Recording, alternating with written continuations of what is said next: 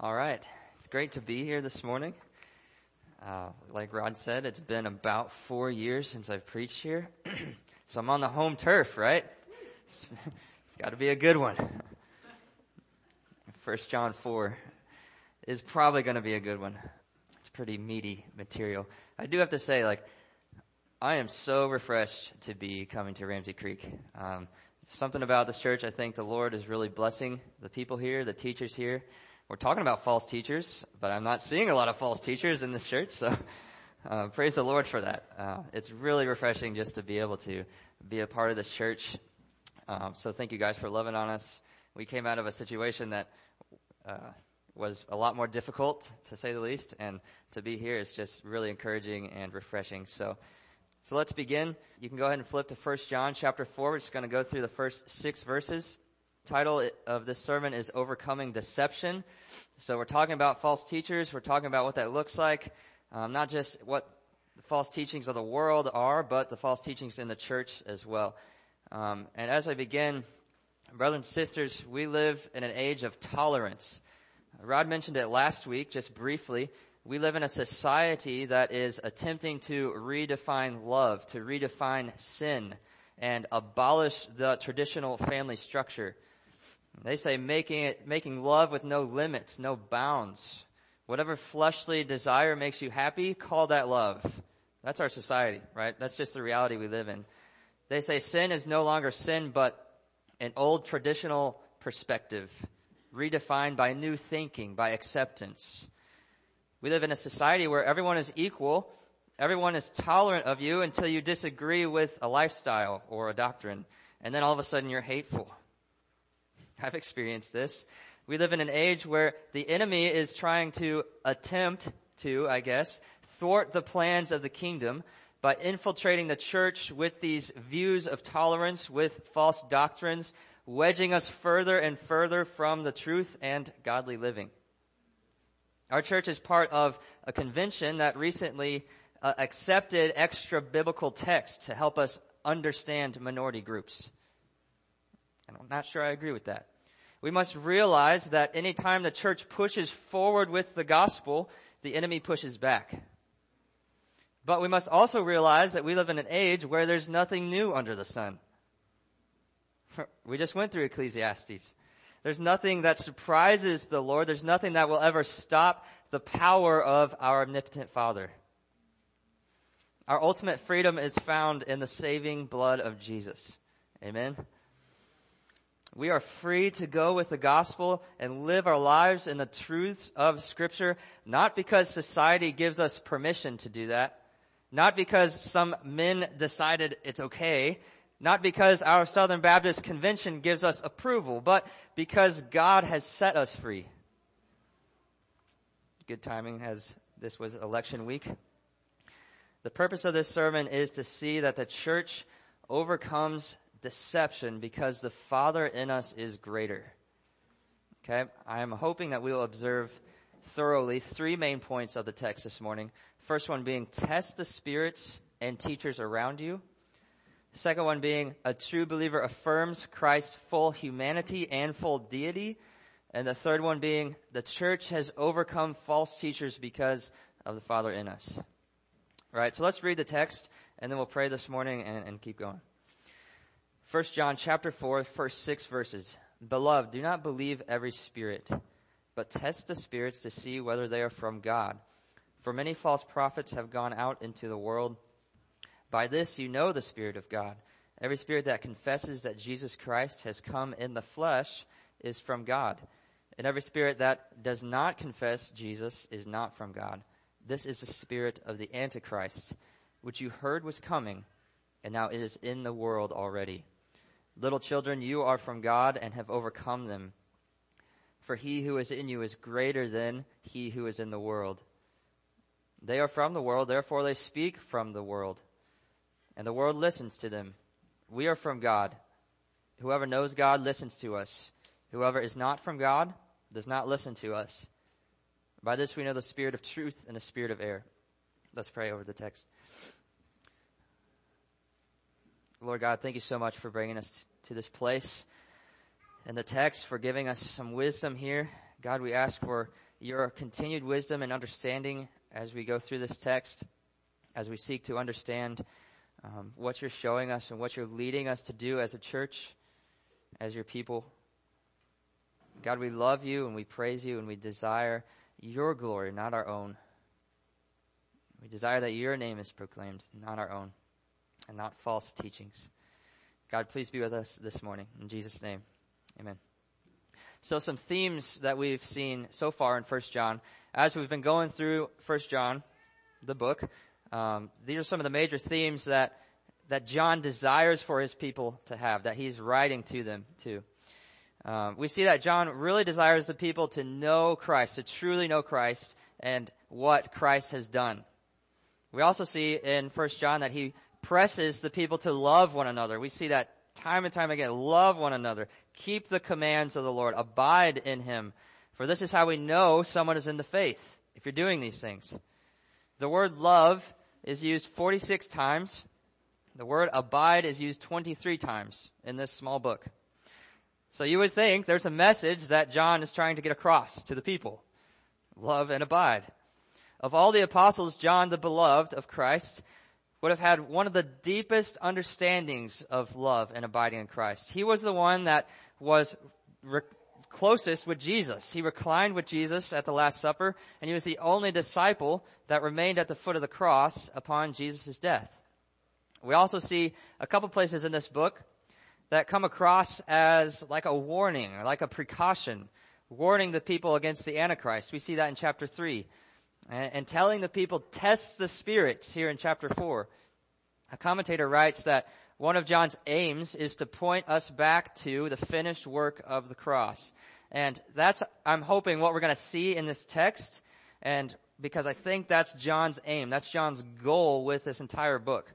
Point us back to the finished work of the cross and see that the one who lives in the people of God is greater than the Antichrist, greater than false teachers. Right, so that's our first point this morning. Test the spirits and teachers around you. We see this in verse 1. It says, Beloved, do not believe every spirit, but test the spirits to see whether they are from God. For many false prophets have gone out into the world. Now, do we know what this means? There are many false prophets, false teachers among the religious, among the church, that claim to be of the Lord. They claim Jesus. They claim biblical teaching, yet their spirit, their teaching denies the true gospel. This verse is showing us that there are many spiritual influences around us, influencing the way people behave and what people say, and this is definitely true of teachers. John says, do not believe every spirit, but test the spirits. This is kind of a foreign concept to us, I think, because oftentimes we're quick to ignore or disregard the spiritual realm. In 1 Corinthians, there's a reference to the gift of spiritual discernment. We don't really know what that means, usually. But perhaps discerning what type of spirit a person has, or what type of spirit someone is speaking through. Recognizing imposters is probably what that gift is referring to. Here in 1 John, it seems like John is writing more in a general sense, not talking about the spiritual discernment gift, but to all believers, telling them, test the spirits. And then later telling us how to test the spirits. These verses are written, of course, in the context of the church. Why would believers need to test the spirits in the church? Well, it says right here in the text, to see whether they are from God. Many false prophets have gone out into the world. There are many teachers in the world, in the church, that have fallen prey to the spiritual influences that are not from God. In Matthew 7, Jesus says, beware of false prophets who come to you in sheep's clothing, but inwardly they are ravenous wolves. Now this is a warning to watch out. Beware of the wolves in sheep's clothing. They're in the world, they're in the church, and they're not easy to spot. They will hide who they really are. Their speech will sound something like the gospel. They will use the scriptures even to teach, but their teaching will not lead to true righteousness, true spiritual growth. This is the reality of a false teacher. And what we're seeing in our churches today is that many preachers will preach to what is called the carnal believers. What do I mean by that? Those with itching ears, those with unrepentant hearts. They're carnal. They're living in the flesh. Preachers will preach to them as an attempt to keep the pews filled, to keep the numbers high, to keep the offering high. They will preach to satisfy the masses, even if it means distorting the gospel or watering down the gospel. They will attempt to draw people in with silly slogans like, salvation, so easy, a caveman can do it. Are you serious? Salvation that only the Almighty God can do it.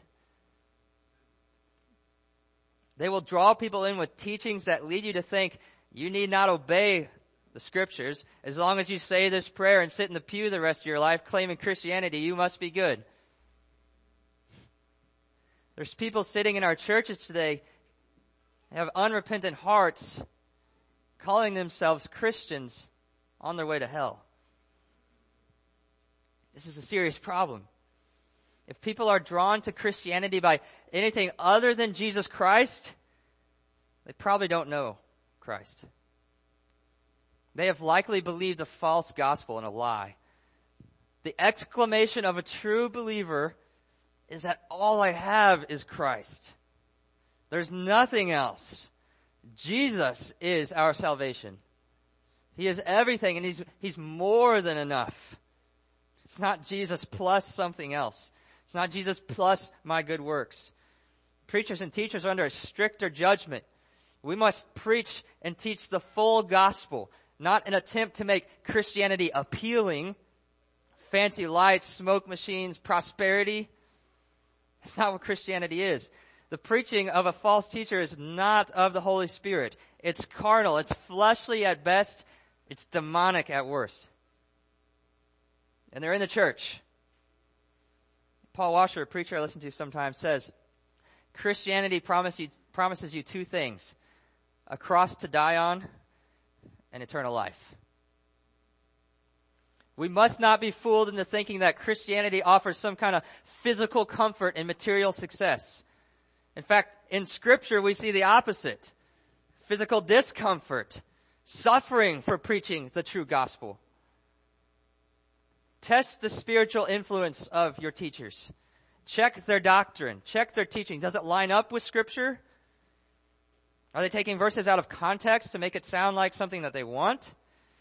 Does it affirm the full gospel? I'm so thankful for the pastors and teachers at Ramsey Creek. Right? We proceed to hear week after week faithful teaching of the Scriptures. It seems that the church has developed this atmosphere that's more concerned with the kingdom, the furtherance of the kingdom, than they are the distractions of the world.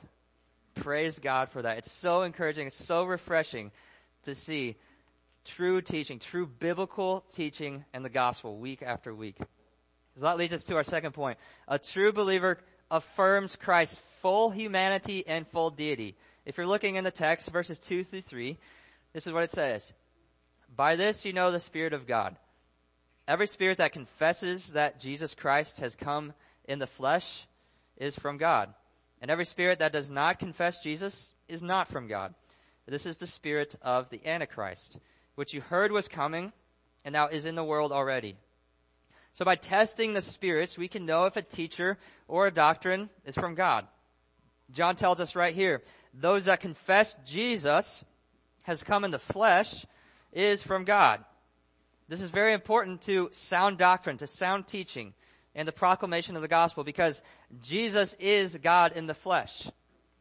Let me remind you of the words of Paul in Philippians. He says, let this mind be in you, which was also in Christ Jesus, who being in the form of God, did not consider robbery to be equal with God, but made himself of no reputation, taking the form of a bondservant, coming in the likeness of men, and being found in the appearance of man, he humbled himself and became obedient to the point of death, even death of the cross. So affirming the full humanity, the humanity of Christ, him actually in the flesh, is claiming the true gospel. We see later in 1 John, same chapter, 4:15, that whoever confesses that Jesus is the Son of God, God abides in him and he in God. Again, this is the affirming of the basic principles of the gospel, that Jesus is fully God and fully man. We can know if someone is a false teacher or even a true believer by whether or not they affirm these truths in Christianity. Now, this reminds me of a quote from C.S. Lewis. He says about Jesus, he says, "I'm trying here to prevent anyone saying the really foolish thing that people often say about him," about Jesus. They say, "I'm ready to accept Jesus as a great moral teacher, but I don't accept his claim to be God." That is one thing we must not say. A man who was merely a man and said the sort of things Jesus said would not be a great moral teacher. He would either be a lunatic on a level with the man who says he is a poached egg. This is C.S. Lewis. Or else he would be the devil of hell. You must make your choice. Either this man was and is the Son of God, or else a madman, or something worse. You can shut him up for a fool, you can spit at him and kill him as a demon, or you can fall at his feet and call him Lord and God. But let us not come with any patronizing nonsense about his being a great human teacher. He has not left that open to us. He did not intend to. Those are the words of C.S. Lewis. Either you accept Christ Jesus as fully man and fully God, or you don't accept Jesus. And we have family members that are in this position today. They say, "I love the teachings of Jesus. I love his lifestyle. He was the ideal man, but I can't get on board with him being fully God." Then you're not accepting Christ. You see, there are many within the church that have believed lies and false images of who God is in their minds. They have created an idol, a God that they can control, and is accepting of sin, unrepentant lives, whether denying the full humanity and deity of Jesus or denying the attributes of God himself, as in the Bible. There are many in our churches today who have tried to make God out to be only love, not wrathful, not just, claiming that he would accept and tolerate wickedness. So many have believed the lie that God is automatically going to let them into heaven just because they lived a pretty good life. And God is forgiving, of course. It is true that God is forgiving, but by the means of his atoning blood. Why have so many gone down this destructive path? Because they have been filled with false teachings, or they have severely misunderstood the scriptures. We see in 1 Timothy, he says this, "Now the Spirit expressly says that in latter times some will depart from the faith, giving heed to deceiving spirits and doctrines of demons, speaking lies in hypocrisy, having their own conscience seared with a hot iron." One preacher says that they have looked at the things of Christ and the gospel and they see little power in it, or they take little delight in it. So they deny the uniqueness of Christ. And then they end up living this life that claims Christianity, but just going through the motions. Instead, they listen to deceiving spirits and doctrines that are not from Christ. Why? Because they don't like who God really is. They don't like what they see in the scriptures and how God portrays himself. This is perhaps the greatest of the lies to believe, in my opinion. To make God out to be something he's not, as a result, believing a false gospel. I don't know how many times I've heard people say, "I wouldn't worship a God like that." Do you know who God is? Brothers and sisters, this is why we need to know the scriptures. We must stop acting like silly little boys and girls, and we must get serious about the truth of God's word, proclaiming God's word. We live in an era where we cannot be so flippant about the attributes in the gospel, the attributes of God in the gospel. We have to know the truth. It is the believer's responsibility to grow and mature, taking on solid food in the scriptures. We must understand that countless lies are forced upon us from our society, upon new believers that don't know any better, upon our own children, in our schools. We have to know the scriptures in and out. lest we be consumed by false teaching. And furthermore, we must be prepared to rebuke and destroy these false teachings when they creep into the church. Brothers and sisters, accepting sin or false doctrine is not love. Verses 2 and 3, by this we know the Spirit of God. Every spirit that confesses that Jesus Christ has come in the flesh is from God. Every spirit that does not confess Jesus is not from God. This is the spirit of the Antichrist, which you heard was coming and now is in the world already. To echo John's words in chapter 2, he mentions the spirit of the Antichrist in verses 18 and 19. When he says that it's the last hour, many Antichrists have come. Then he says, they went out from us, but they were not of us.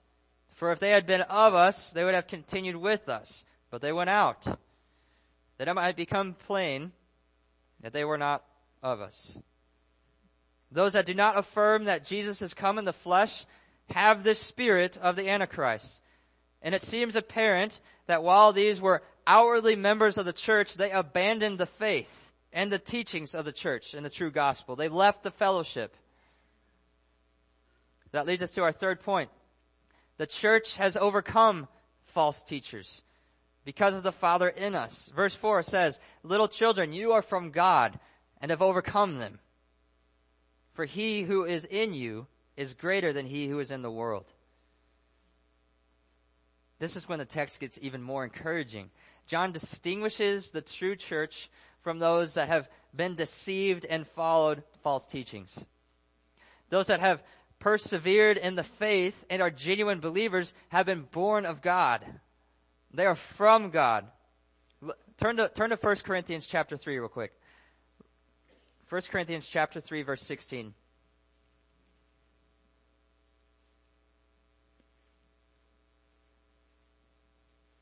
I want to draw something out here. 1 Corinthians 3 verse 16.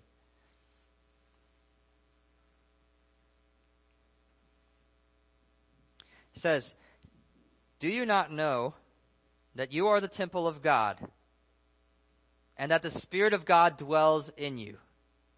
So where God once made himself present and dwelt in the physical temple built by Solomon, he now dwells in his church.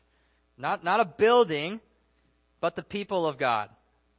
Therefore, because God dwells in the people, John says that the church has overcome these false teachers because he who is in you is greater than he who is in the world. The church of God will always overcome deception and false teaching because God is greater than Satan who is in the world. Our Father, who is all powerful and sovereignly on the throne, is victorious and loves his church. Notice in 1 Corinthians 3, now look at verse 17. It says, if anyone defiles the temple of God, God will destroy him. For the temple of God is holy, which temple you are. This means that those who attempt to destroy or to defile or corrupt the church, potentially with false teachings, like in the context of 1 John, God will destroy that man. I don't know about you, but I do not want to be on that side of God's wrath. Those that would do such things are not truly members of the body of Christ.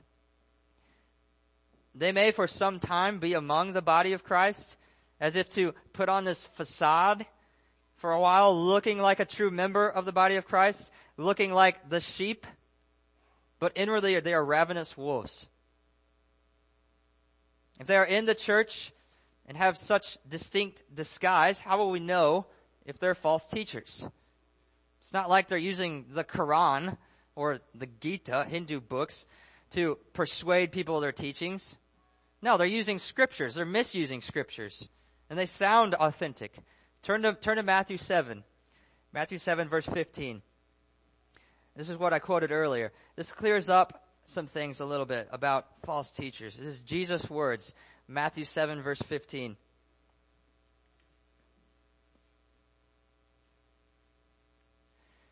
It says, beware of false prophets who come to you in sheep's clothing, but inwardly they are ravenous wolves. Keep going. You will know them by their fruits. Do men gather grapes from thorn bushes or figs from thistles? Even so, every good tree bears good fruit, but a bad tree bears bad fruit. A good tree cannot bear bad fruit, nor can a bad tree bear good fruit. Every tree that does not bear good fruit is cut down and thrown into the fire. Therefore, by their fruits you will know them. So, Jesus directs us beyond the words of the teachers, pointing us to observe the lives of the teachers. So, do the teachers that you listen to, do their lives reflect and embrace the gospel and the scriptures? Do you see them taking joy in obeying the scriptures? Not just in their words or in their speech, but in their deed, in their action, observing their fruits. Flip back to 1 John. John says here in verse 5, these false teachers, they are from the world. Therefore they speak from the world, and the world listens to them. They speak with motives and desires that are worldly. The desires of the flesh, the desires of the eyes, pride in possessions, which are not from the Father. We learned that earlier in 1 John. These motives and desires lead to death because the world that they are of the world, is passing away along with its desires. False teachers they're able to get such a large following because they appeal to the desires of the world, and the world loves it. And they are deceived, thinking that they're doing something good. But John is clear in verse 6, we are from God. Talking about the true believers, talking about the church. We are from God. Whoever knows God listens to us. Whoever is not from God does not listen to us. By this we know the spirit of truth and the spirit of error. The children of God are from God. They're born of God. John is likely saying that whoever was truly saved in the church at this time would listen to John himself and the other apostles and their teachings. But whoever was not truly saved would not listen to the apostles and the doctrines of the church.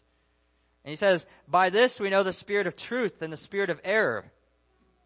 As we learn from John 16, the Spirit of truth, the Holy Spirit, will guide believers into all truth. At least people like we've been talking about, they will resist the teachings of the church. They will distort the gospel because it does not fit their carnal, their fleshly lifestyle.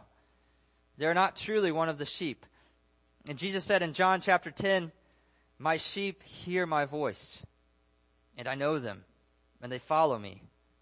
Those who know the voice of the shepherd abandon everything so that they can be with him. So that's the call this morning. Are you in the fold of God? Do you know the voice of the Lord? Or have you been deceived by false teaching? Are you guilty of false teaching? Jesus said, the thief does not come except to steal and to kill and to destroy. He says, I have come that they may have life and that they may have it more abundantly. He says, I am the good shepherd. The good shepherd gives his life for the sheep. That's the beauty of the gospel. We can have eternal life because the shepherd, Jesus, laid down his life on the cross for sinners like you and me. And that's why we're unified. That's why we gather. Man, Jasmine and I talk with people on a weekly basis all the time. They're so confused.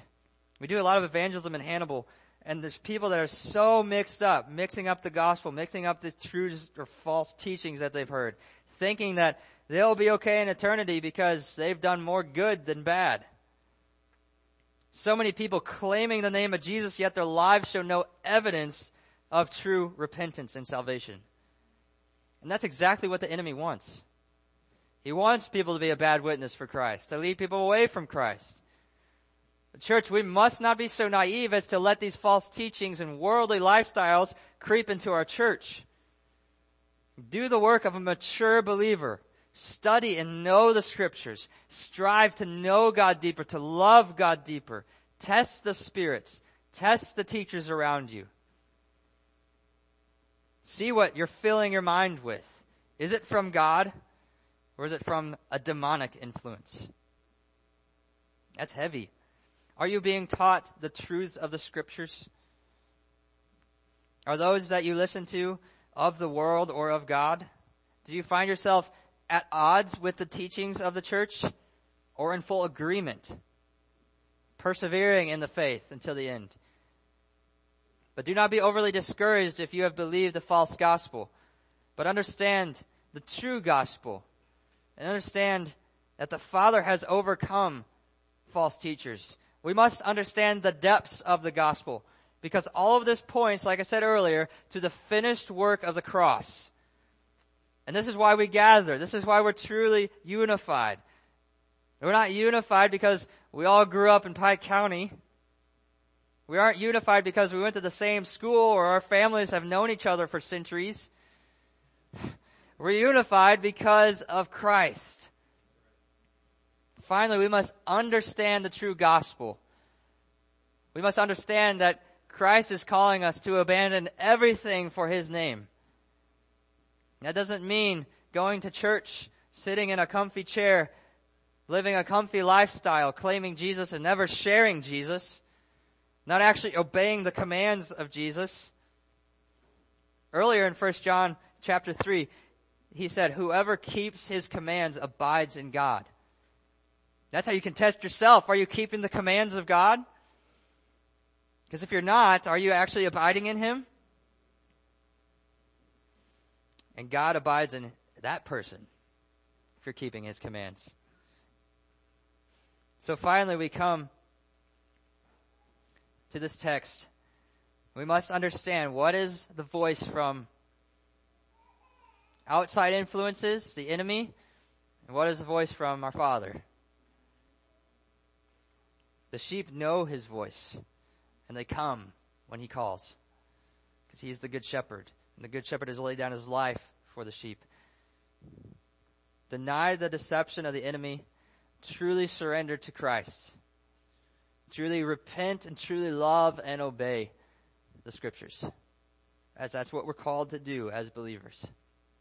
Let's pray this morning. Lord God, thank you so much for your text. Lord, thank you that we can be unified because of what you have done. It's not something that we have done, but we can sit back and we can reflect on what you've done on the cross for us. Oh, Lord, save us. Help us. Forgive us where we fail. Forgive us where we've listened to false doctrines or let false teachings creep into our church. Lord, destroy any false teachings. Let your light shine in this place. Lord, use us for your kingdom. In Jesus' name, amen.